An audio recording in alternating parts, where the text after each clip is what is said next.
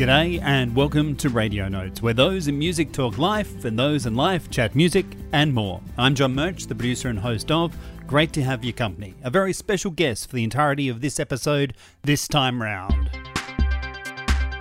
Xani is a multi-talented human of various musical projects, from Stand By Your Woman that turns the lights on female representation in backup groups, to musical director and composer of Xanides, the musical about the life of the letter-turning personality from the Wheel of Fortune. Kolak attended Americana Fest, where they took fiddle lessons with Buddy Spiker and can be heard on Paul Kelly's latest, Nature, and with violin as main instrument plus vocals in the Twox duo for over a decade. Xani has also lent their sound to Tim Rogers, My Friend the Chocolate Cake, 360 and Claire Bowditch recordings. Many fans of their live shows having been asking when recordings of their solo looped music would be released, it's now out, called 3. A release of improvised original music recorded at Rolling Stock recording rooms with engineer Miles Mumford.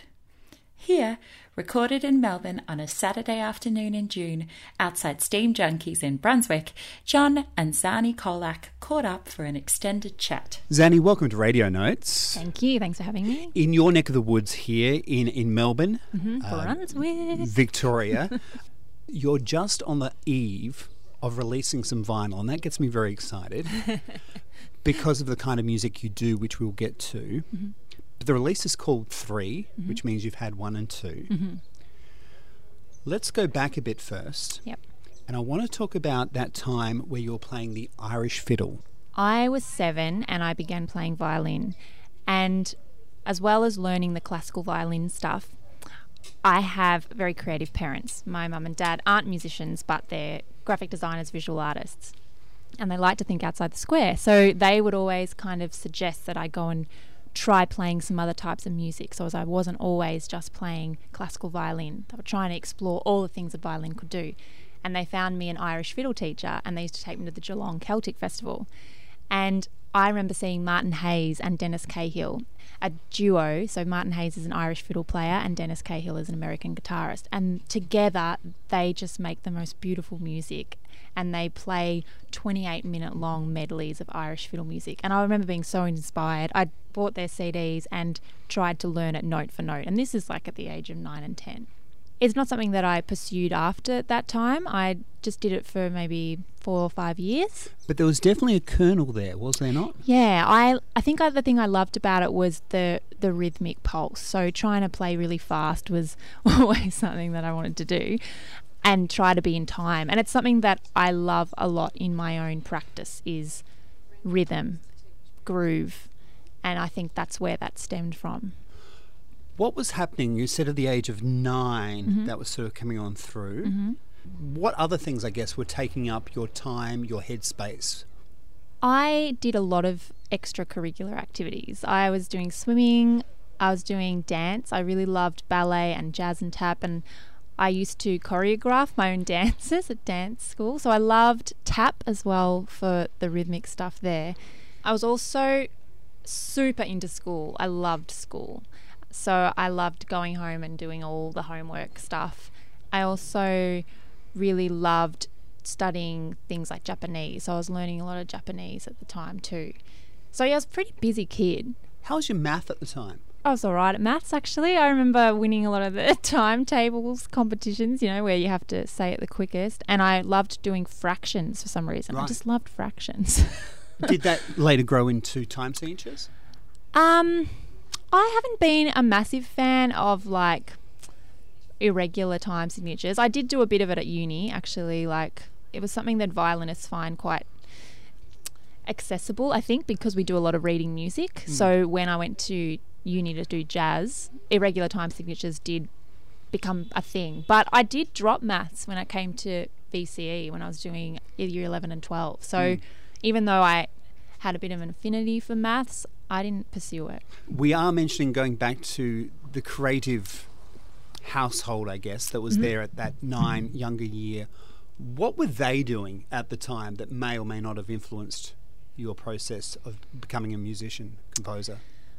Well, I think for a long time I would think very literally. And so Mum was always there to help me think more laterally. She was doing a lot of different stuff. So while I was growing up, she would take my sister and I to... She was studying at TAFE doing visual art and sculpture. So we'd be there sitting watching her. She'd bring home life drawings and we'd try to copy her and get out charcoal. And I wasn't a particularly good artist. My sister is, but I wasn't. But I still loved it. And then she was doing kind of children's book writing and playwriting. So she was always trying new things and thinking outside the square again. So I think her main influence was just always going, well, what about if you thought about it like this? Try this. And she'd always challenge me. I would never have thought of it. Whatever she came up with, I would never have thought of it. Still a rock today for that kind of influence? Absolutely. Absolutely. Yep. And, you know, that can be difficult sometimes, like when you get a lot of different opinions on your music, it can make you really confused as to what you wanted. But I can actually say now, with where I'm at with my music, it feels like I've had to go through this big journey of trying all this other stuff, and really all along, all I needed to do was do the thing that comes very naturally. When was and who gave you your first violin? So I went to a school called Penbank, which is a little independent school in Murray-Dark, which is down on the Mornington Peninsula. And a lot of people don't know what it is. We'd call our teachers by their first names. A bit alternative like that. It was a very small school. There was probably like 130 kids in the whole school. This is primary school. So they had a really amazing music program. The principal of the school was a pianist, and she would start our morning meetings with sing-along. So we'd always have music very much in our lives. We'd do big plays. You called them meetings? Yeah, they called meetings. They weren't called assembly, it was called meeting. Oh. The way that they operated instrumental music programs at Penbank was that if you started learning, you'd get a violin. The school would give you your first violin. And then, you know, Mum and Dad would pay for the lessons. And then at the end of the primary school, you could take the violin with you. So I had, you know, very small beginner violins, and yeah, it wasn't until maybe year 7 or 8 where I actually went and bought my first real violin. But the first one, the absolute tiny one. First one, yep. was through the school's active engagement yep. with your development at that level. That's right. So when you were looking at the entry papers for university, mm-hmm. what was jumping out at you? I first just will say that my mum and dad were so active in supporting me with music. So that was a big thing that I know a lot of kids don't have. They don't have... A lot of people don't consider music as a worthwhile kind of pursuit, you know, at an early level. But my mum and dad were really supportive with it. So I went to the first open days for uni when I was in year 9. I knew that I wanted to go to VCA. And at VCA, the thing that really made me want to go there was that their jazz program wasn't actually called jazz per se, it was called improvisation. So they would explore lots of different improvised musics, not just jazz. And that really interested me, because compared to Whopper over in Perth, it was jazz. Monash was predominantly jazz. Box Hill was jazz. So VCA really made me want to kind of go there. So in year 9, year 10, year 11, year 12, I went every year to open day, asked heaps of questions, and just loved the feel of the place. Who was your tribe? When you first arrived, was there someone or people that sort of stuck out at the college that you wanted to be part of? Particularly musically, I'm thinking. At VCA, it's super competitive, so they only let in a very small group of people. So in my year level, there was only 30 or so of us. Right. So we were all the one tribe, really. In that first year especially, we all bonded because there was only 30 of us. We all made friends. We all went out all the time. I mean, there were little subgroups, but I don't feel like I necessarily had a specific tribe. The other thing that was really interesting is that there was probably half mature age students, half straight out of school leavers. I was still 17. I hadn't even turned 18 yet. Eclectic mix of people. But everyone there played a big part in my development, and vice versa, I think. We all participate in each other's lives in some way. Was there anyone in that 30 that stands out? Well, I think that my biggest memory or biggest important thing was this drummer, Manny Kachias. So Manny Kachias, I didn't really know him very well, but he went to Eltham High School, which is Blackburn High School where I went to, and Eltham High School. They were kind of rivals in the music scene, and I didn't really know Manny very well, but then we kind of got in touch because he had found out he'd gotten into VCA and so did I, and we were kind of calling each other and going, did you get in? Did you get in? And we were all nervous and excited, and we didn't know anyone else who was going there, so we only knew each other. Anyway, as we got to know other people, we still decided to hang out a bit and play together, and that's where my duo, the Twox, was actually born. Right. So Manny and I would jam together, instrumentals only, and yeah, he'd write stuff, I'd write stuff, and that's where we started doing our first gigs. A combination of violin or strings and drums. And drums, that's it. I kind of started exploring loop stations and effects pedals. So when did you start doing that? At 18? No, that was a few years after. So Manny and I were just playing in other sorts of groups for a little while, but then we started just doing the loop station and drums in probably third year of uni. So I was mainly using an acoustic violin for the first couple of years at uni. And then, I got a loop station. Manny and I started just mucking around with that. And it wasn't all fast stuff. It was just that it was groove. It was just rhythmic and tempo. And Manny would play with glasses and weird instruments. And, we did a lot of exploration, and we had a really great kind of musical relationship. When did the looping come? What is the looping story that you're going to pick up on? I think it's interesting how many violinists and string players, cellists, go into looping. And my theory, or the reason that I went into it, the thing is that the loop station came first. I was hanging out up in Castlemaine with my violin maker. Paul because Davies. We all have a violin maker. He's not mine, but he made my violins. And Paul Davies, that's right. So not the ABC scientist. No. But could well be. But a scientist of a kind, yeah. Yes. So he's based in Melbourne now, but then he was based in Castlemaine, and I used to go up and get things done to my instruments and hang out, and he's very creative as well, and we have very long chats just talking about instruments and music. Anyway, this particular time he was like, Xani, you should try this loop station. And I was like, oh, I don't know that I'd know how to use that. Anyway, I plugged everything in, and it was pretty shocking, actually. It was pretty bad, but for some reason I was like, this could be really cool. So when I got back, I bought one. But the reason that I pursued it is that there's something that is a real struggle and was always a struggle for me at uni playing jazz, and that is that the violin just struggles to cut above all other instruments. So when you're playing with guitar, drums and bass, even if you're really loud and amplified, it's still just got a thinner tone than every other instrument. It's not like a saxophone, which has a really wide, fat, beautiful, rich tone.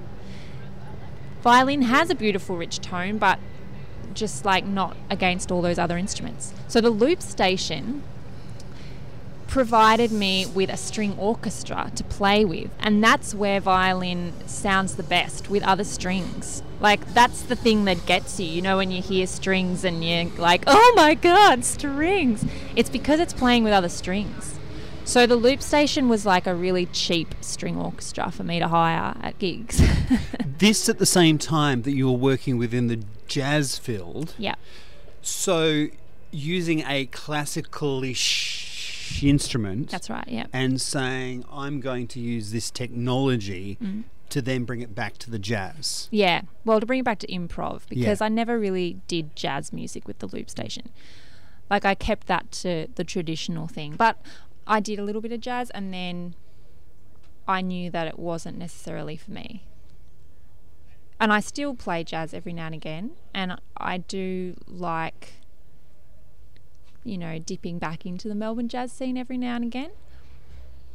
We're currently in conversation with Xani, who I believe that's how you release your pop releases, is just under your name. Yeah, Xani. I just decided to go off and try my own thing. And what I've put out are 3 incredibly different offerings. Jerusalem Architect is one. And I knew next to nothing regarding this vegetable fruit thing. And then I had the pleasure of listening to Chat 3 Looks 10, and Lee Sales seems to cook it the best. Oh, there you go. I didn't know that. So what's your connection with the vegetable/fruit? I have no idea what it is.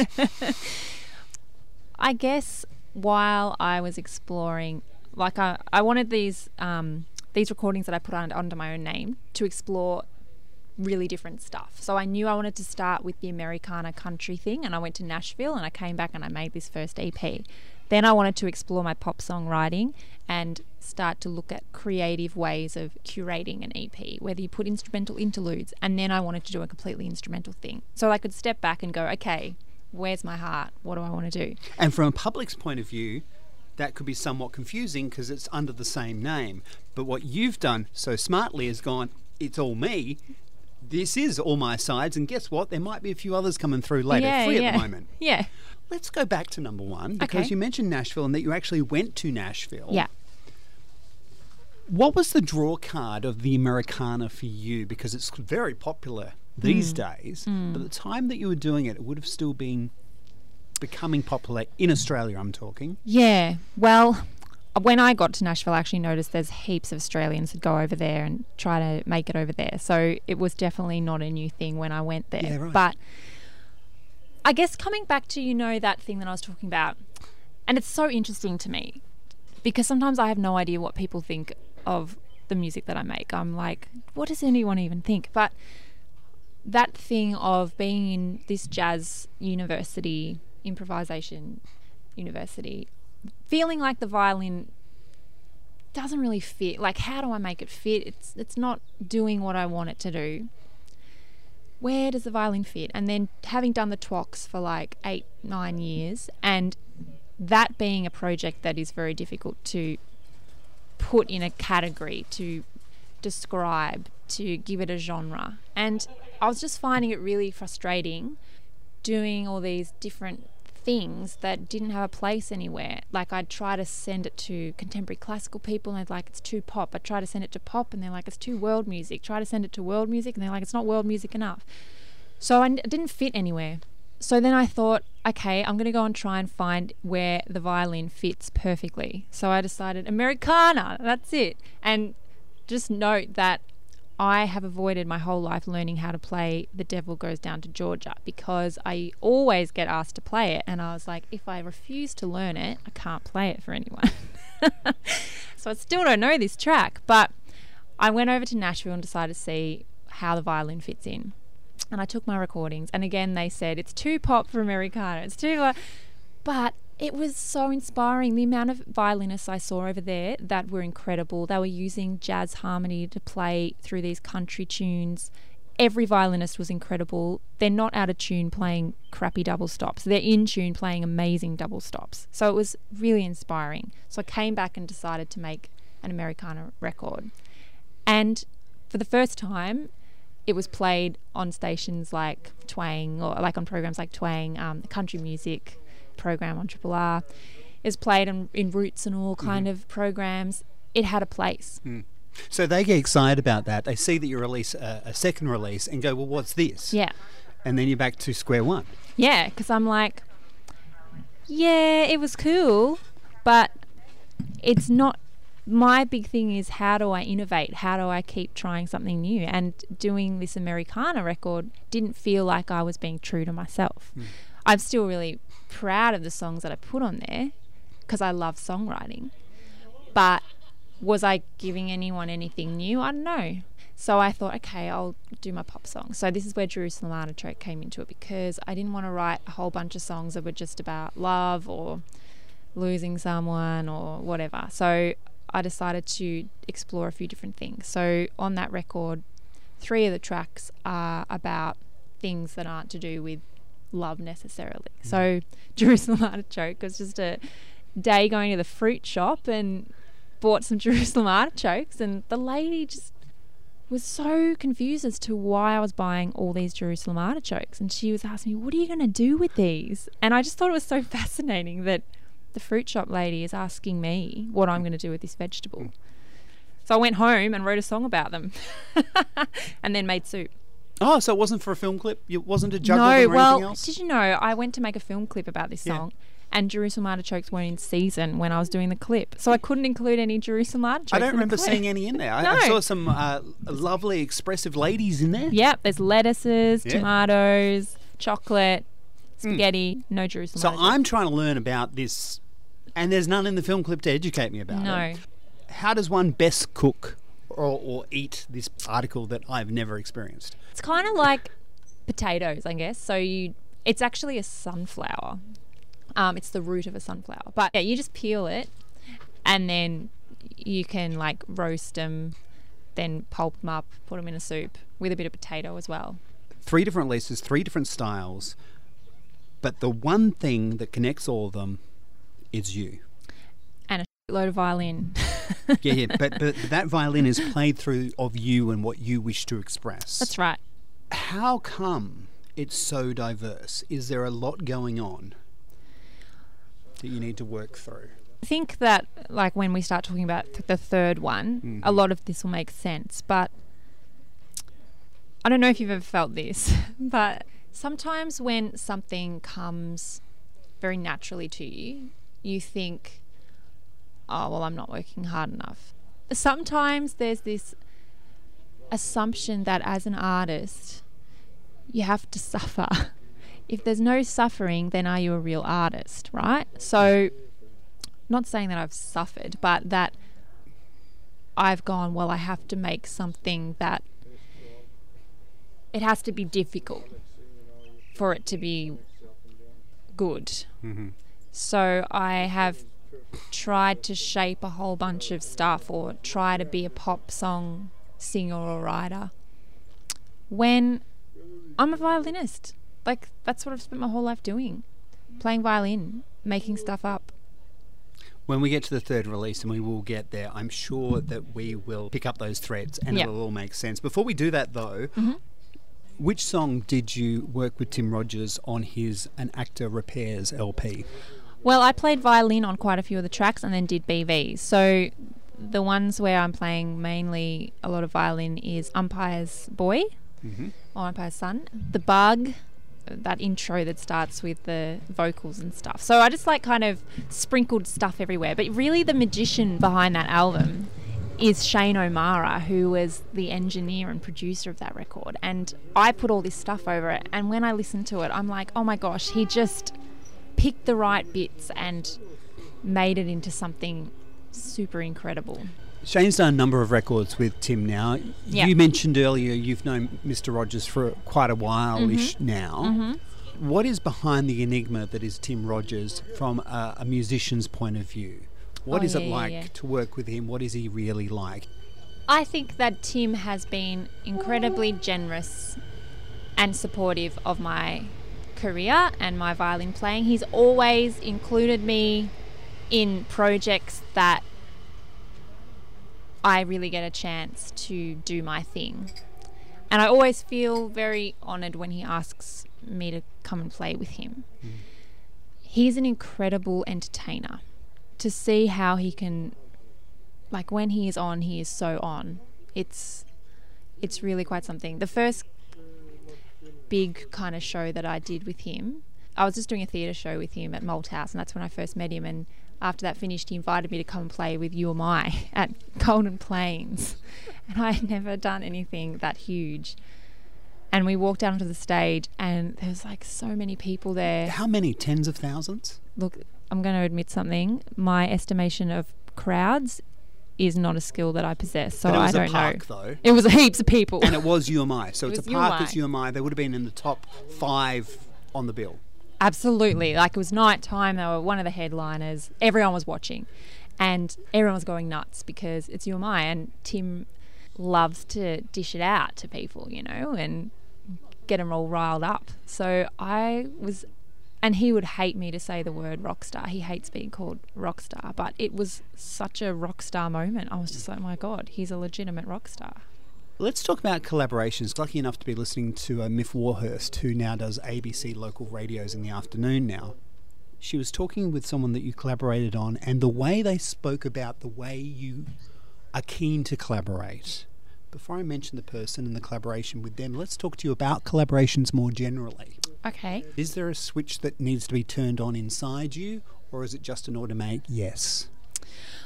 Well, for a very long time, I decided to do no collaborating. So my career started collaboratively at uni when I started playing with a band called Martin Martini and the Bone Palace Orchestra. That was my first kind of propulsion into my career, essentially. And then I went on to play with My Friend the Chocolate Cake, and I was playing with lots of different people and had no time to refine my own thing.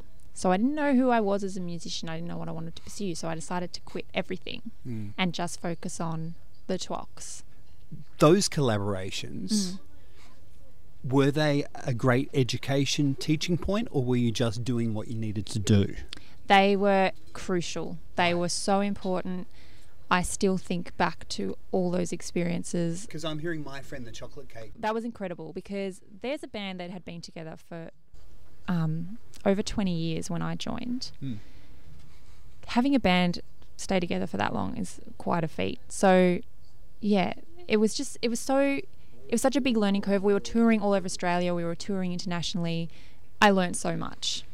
And they let me do my thing too. Like when they heard how I played, they were like, okay, Xani, do a solo here and improvise this. And so I was always given a bit of freedom. And when people learn to trust me with that, I think that I can contribute better. So talking about collaboration, like when people collaborate with me, the kind of more freedom I get, I feel like the more successful the collaboration is.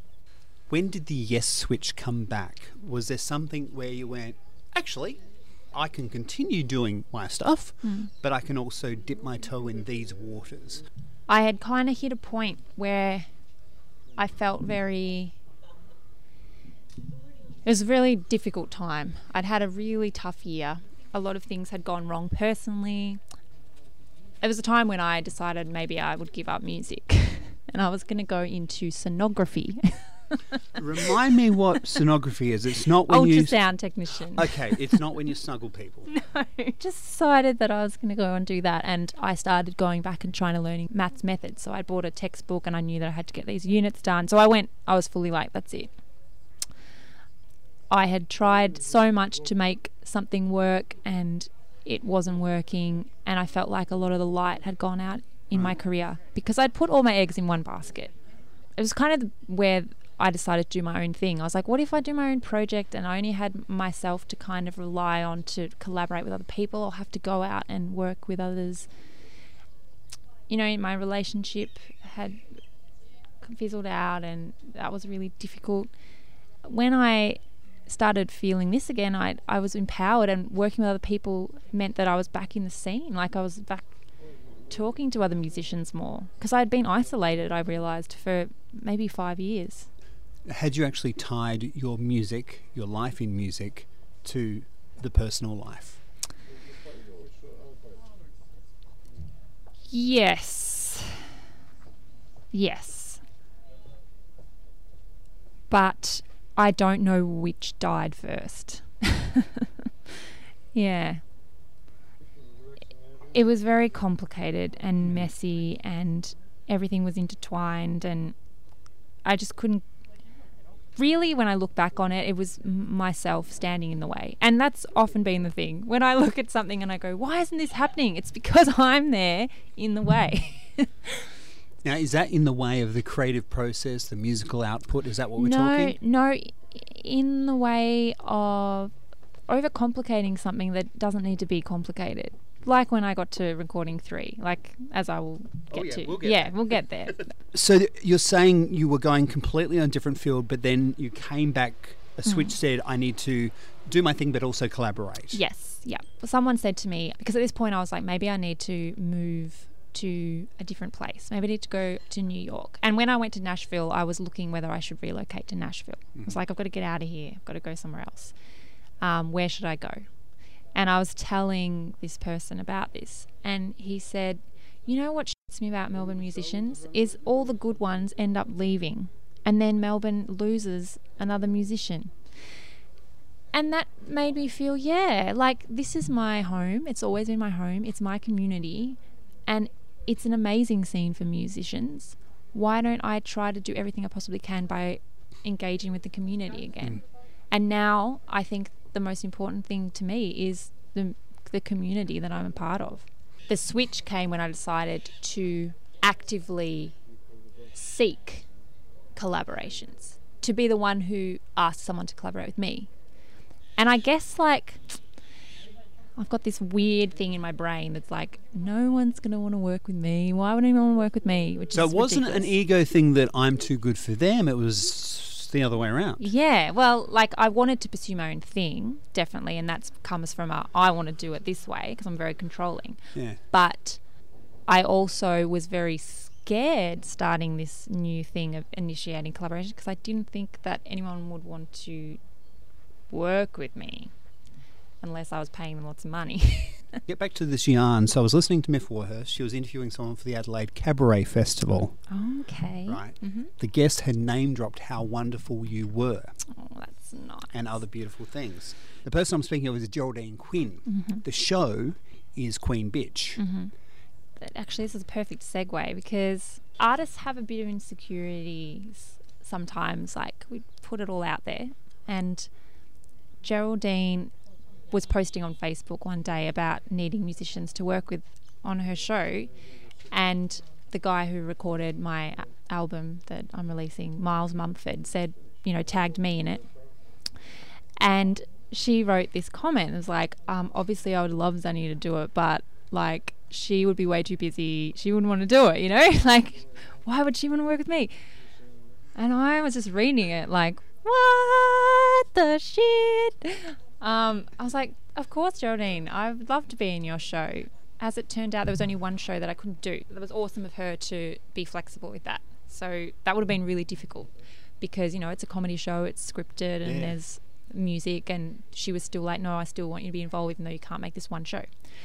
Like, I'm quite inspired and in awe of Geraldine. I think that she is an incredible storyteller, singer. Like, she's got a multiplicity of talents, and I've seen her do stuff for a long time. Like, she used to do the asylum seeker resource centre gigs, and that's where I first met her, Casey Bonetto and stuff. And so she'd always be there. She was inspiring as well as, like, from the perspective of being a strong woman.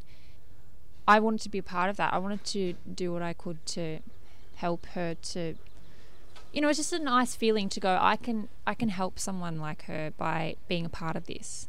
And she is amazing to work with too. Like, even though it was coming together, like, quite, she was like, don't worry, just trust me, I've got it, it's going to come together. And like, I never felt like, what are we doing? What's happening? I don't know what you want. Like, she just was so organised. In simple terms, it may not be simple, what did she give Xani? I love seeing someone's idea come to life. And like, when I feel like there's a space to do so, I am very vocal about what I think about a project. Like, I'll go, I don't know if that makes sense, or what, I don't know why you do that. And, Geraldine would open that space up, and just to see someone, I think it was an inspiration thing. I was just like, yeah, that's how you put something together. That's how you put on a show. And, she works very independently most of the time, and that's tough. But she works really hard. You're also the creative mind, but an all-female backing band. A few years ago, I was invited to perform for a concert that was celebrating women in music, female singer-songwriters. Actually, first I was like, why are you asking me? Because I'd never really called myself a singer-songwriter. I'm a violinist and I sing my own songs. They were putting women to the front, which is great. Performing songs, their own original compositions, That's possibly. Right. Yeah. Right, so you're in. Great, yeah. So I was like, absolutely, I'd love to do this. Anyway, I was performing, and there were these three other women, Ali Bada, Sophie Coe, Leah Senior. Got up to play, and I just remember at a point I was looking back at the band, and it's like, wouldn't it be better if this event had female musicians in the backing band, because they were all guys? great players, great guys, but they had kind of put the thing together, and I was like, well, like, we need females in music. We need more women in music, but not just as the singers, songwriters. Like, we need to make sure we're acknowledging the female instrumentalists as well. So I was like, oh, I wish someone would do that. Then I was like, oh, maybe I should do that. Oh, okay, cool. Let's make this happen. So I was like, great, what I want to do. And my original idea was to have all female band and only male singer-songwriters. Wouldn't that be really cool if these guys could look back at their band and it was all women? But I'm going to need some high-profile names. I don't think I can do this by myself. And I haven't been very good in the past for asking for favours. I try not to do it because I don't want to be annoying. But anyway, I rang Kenny, who is a producer at Renegade, who did the Rockwiz shows. Yep. I called Kenny and I was like, look, I've got this idea. Do you want to help me? I was thinking of putting on at Bennett's Lane, which is this small jazz club in the city. It's not open anymore, but it was back then. So Kenny was like, love it. Great idea. Leave it with me. I'll get back to you. And I was like, oh, okay. Anyway, he called me. Turns out Kenny had gone to the art centre, pitched this idea, and he had organised a date at Hamer Hall. It's like the biggest concert hall in Melbourne. And I was like, oh, Kenny, I don't know. Just my little idea. And he's like, nah, we're going to make it happen. So I started calling people. Like, I called Tim. And he was like, I'd love to be involved. I'd love to support you, Xani. I called Harry Angus from the Cat Empire. And it was amazing that I could call these people that I had worked with and that they were into it. And we had Jen Clower, Fraser A. Gorman, Kate Sobrano, Kate Miller-Heidke, Davey Lane, Steve Kilby. Now, these are no small fries, particularly, no, these are of course, massive Kilby names. there, of Kilby Kennedy, and of course the church. Yeah. So I was shitting myself, essentially. Right. Tex Perkins as well. So I took it upon myself to put together this 14-piece all-female band. So four-piece horn section, string quartet, and 14-piece female band. And then I had 20 songs that I had to arrange for a 14-piece band. And I've never arranged for this kind of band before. Like, I have never been so stressed in my life. I was having a panic attack because I was having a panic attack. And I put this thing together and it went incredibly well. It was called Stand By Your Woman, and it went so well that I decided to make this a permanent collective, and I called it Spire Ensemble because we did our first gig at the Art Centre, which has the Spire, and it stands for Sound and Performance Inspiring Recognition and Equality. These women now want to be a part of this collective in doing the arranging. So I don't want it to be a hierarchical thing where I'm doing all the direction. The women in the group do arranging as well. So we've done quite a few gigs now. You know, the beautiful thing is that from there, like, the guitarist in the band now works with Kate Sobrano. Other girls in the show have, like, the drummer went on and has played with Jess Ribeiro, who we did a show with. So from this, and this was my main objective, that the big name artists would see these women instrumentalists and employ them. The artists that you'd organised to be at the front, male and some female, yes, turned around to an all-female backing unit and went, I want you. That's right.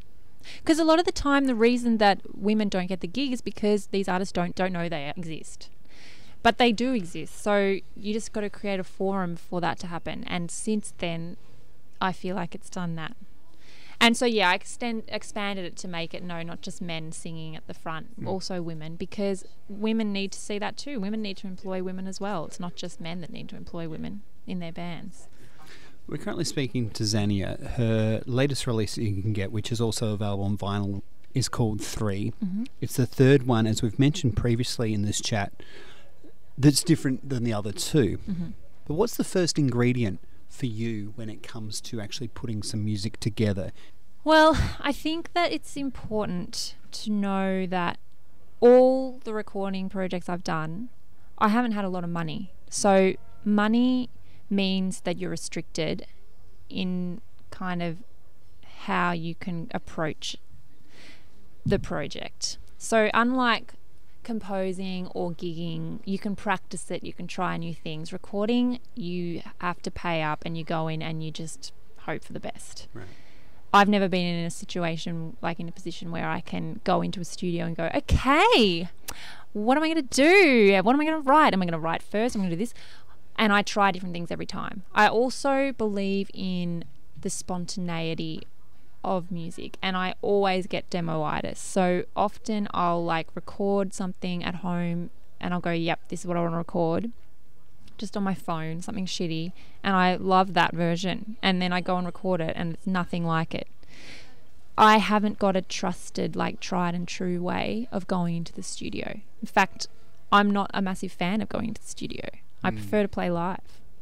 And I don't think that I've nailed how to go into the studio. I don't think I've nailed any part of it. I've worked with lots of amazing people and they've all done an incredible job, but I still haven't ever heard back what I want to hear back until 3. What is 3? 3 is a release that I didn't plan on making.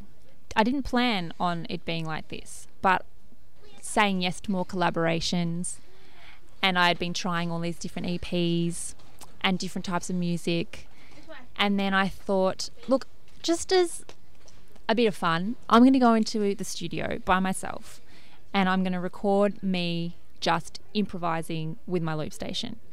I know that this is just ridiculous because it's something that comes very naturally to me, and if it's coming too easy to me, then, you know, it's not worth doing. But I guess I was like trying to find music that I really loved out there, and I wasn't finding it, and what I wanted was like violin, cool grooves, sounds, looping. Which comes direct to what I was going to say to you before. Even if something does come easy to you, isn't there some value in that expression being shared to the world for the world to do what they want with it? That's right. That's what I had not thought of. And like I Where was your mother when you needed her? Well, Mum has been trying to tell me this for years. She's like, and when I came out with it, she's like, oh my God. Because like I'd been listening to Andrew Bird, I'd been listening to Zoe Keating, and I loved all it, but it just wasn't what I really wanted to hear, which was just violin, just awesome, just energetic, free, lots of bowing, lots of notes, all that stuff that I do all the time. And I just thought, well, I should just record it, because people keep going, hey, do you have anything that has this on it? And I was playing heaps of solo shows and doing my songs and then popping in a made-up instrumental in the middle, and they're like, what's that instrumental? And I'm like, I don't have a recording of that. So I started thinking about this recording. I booked it in and I thought, I better write some stuff down. Like, I've got to prepare for this. Anyway, I was getting closer and closer, and I just was having no inspiration, plan anything. And it was stressing me out. And then I just decided, you know what, I'm not going to plan anything. I'm just going to go in the studio and I'm just going to make everything up. And if it doesn't work, it doesn't matter. I'm just going to go in, spend 2 hours playing whatever I think, and I'm going to get it filmed. It's all there in case it turns out all right. So I went in. A little bit of optimism. Yeah. I went in and I had my friend come along and film it. I had all my setup and I turned the lights off. And then for like 2 hours, I just played. I just made stuff up. And it was so fun. It just gave me everything that I wanted out of music. So music was fun. Music was and fun. A little while ago, you gave it up because it's suddenly become very dark. Yes, that's right. Time equals. Yeah, that's right. I kind of had to go through all of that to get to this point. And then I sat with Miles and we mixed it, and that was fun. And usually, like I said, I don't like going in the studio because I'm like, oh, so sterile. And known Miles since uni days. He was working as an engineer at VCA for a little bit. He was actually the one who said to me, why do Melbourne musicians leave and go overseas? Right. So he's always been around in my career, and I hadn't really done very much with him. I thought he'd do a really good job because he just opened up his studios, rolling stock recording rooms in Collingwood. So I listened back and I was like, oh, I love this. This is great. Listen to that. I can't believe I did that. Because when I improvise and make stuff up, I kind of go into a bit of I get very absorbed in the music, and it's a state for me. And then I come out and I'm like, oh, I don't know what happened. And then I listen back and I go, oh, that's cool. It was like, great, done. And I gave a copy to Mum and Dad, and they were just like so emotional. I'm like, this is who you are, Xani, they were saying. This is who you are. This is what you should do. And I was still so uncertain about it. But then I thought, this is something that I really love, even after I've recorded it. You know, no demoitis, because I hadn't done it before. And I thought, I'm going to put this one on vinyl. I'd been waiting to put something that I'd done on vinyl, but I didn't want to put something I wasn't super happy with. And this I was. What was in your mind as you were playing this? Nothing. I was just playing. I had no pressure because I hadn't told anyone I was going to do this. I was only in there for a day, so I wasn't going to break the bank. There was just no pressure on me. I hadn't written anything. I was just completely free. I got to feel the feeling that I feel when I perform on stage, and that's a feeling that I love. This has been released on vinyl. Very excited for that. Where is the vinyl connection from? Where's the warmth for vinyl come from? The first vinyl, I bought a vinyl player when vinyl was starting to come back in and was like, okay, I'm going to go and be a vinyl collector now. And the first one that I bought was Joni Mitchell Live. The song that I wish I'd written is A Case of You. I didn't hear Joni Mitchell's version first. I heard Diana Krall's version first, and I loved it. I really loved it. A lot of people would be like, oh, Xani, you can't say that, but I don't care. I loved that version. And then I heard Joni Mitchell's recorded version, and I didn't like it. Anyway, I bought this vinyl, and it was her doing that song live, and oh my God, it was so beautiful, but made even more beautiful because I just bought new speakers. It was on vinyl. It was from back in the day when vinyl was like pressed really well. So from there, I was like, vinyl is really special. I didn't want to just put anything on it. Like I thought, when I put something on vinyl, I want to put something that means a lot to me, that I'm really proud of. And I don't know if I'll put anything on vinyl again. I just wanted this one thing. This album 3 is extremely, as we're hearing, just from the tone, very important to you. I was really worried because I think that the music that I make, it's not a standard type of music. So for an engineer, they can't just do all the tried and true stuff. They have to think about things differently. Same with the mastering engineer. Same with the people who are cutting the vinyl, because there's so much dynamic in it. So when I got it, it started feeding back, and I was like, oh my God, there were heaps of crackles. I was like, this is not sounding good. I can't put this out. Anyway, it turns out that I had my speakers too close to the thing and all this stuff, and I was like, oh. So that was my first feeling. And then I was just like, this is the beginning. I can't believe it's taken me long to get here, but this is the beginning now for me. That I have decided, I haven't found my voice. Like I thought that I was looking for my voice. I haven't found it. I've just gotten out of the way and let myself speak. Easy way as well. It was so easy. I don't know where I got this idea that it has to be hard. Like when I did my first solo show, I tried these songs out to see how they went, and I was like, is anyone even liking this? I don't know if anyone's liking this. And afterwards, like even Mum and Dad they've been to every gig that I do, and they were like, that was great, it was you. It's like, oh, that's all I need to do, just be myself. What's the next decade looking like for Xani? I want to give this solo violin thing a big chance, and I think one thing that can kill a project is when you forget about the artistry. And so my approach with this has been to always just think about that first and foremost. So I want it to be fun the whole time. I want it to feel good and natural and not push it to be anything else. So I don't have necessarily a plan for it, whereas everything else I've always had a plan. This one I'm just like, let's see what happens.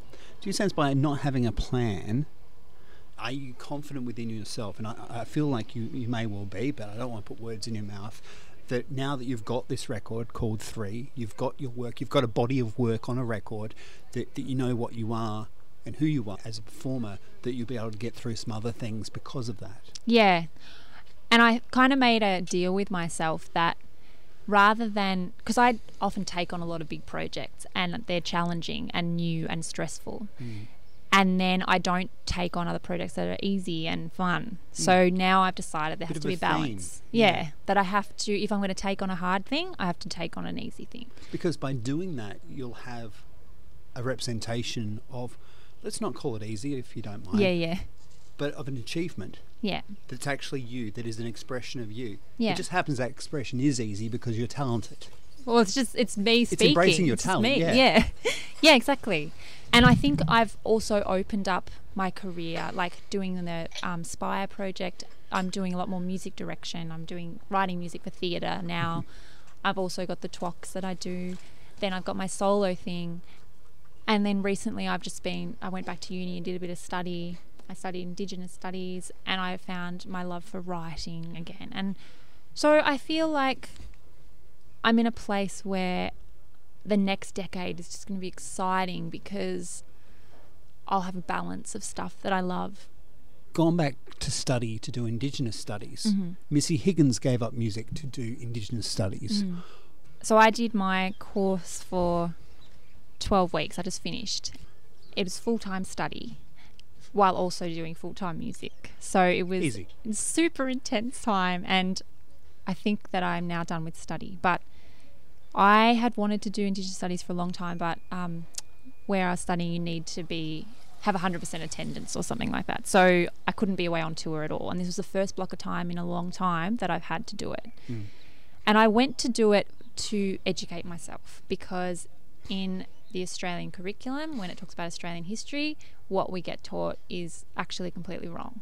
And I knew this, but what I didn't know is how wrong it was. You can't know what you don't know until you go and do it. And but did you feel there was a lie in your mind, that there was some mistruths that needed to be answered? Yes, I knew that for sure. I was like, you learn some things and you do your own research and reading, and so I went and I studied it, and there's so much more to learn. But the thing that really struck me is that when I'm doing these things like curating all female bands, I learnt to really critique white stream feminism as well. And having been a feminist for a long time, I thought that feminism was this amazing thing that had nothing wrong with it, And then I kind of learnt how it's excluded people too. So when I put on these events, I've got to really make sure that I have knowledge about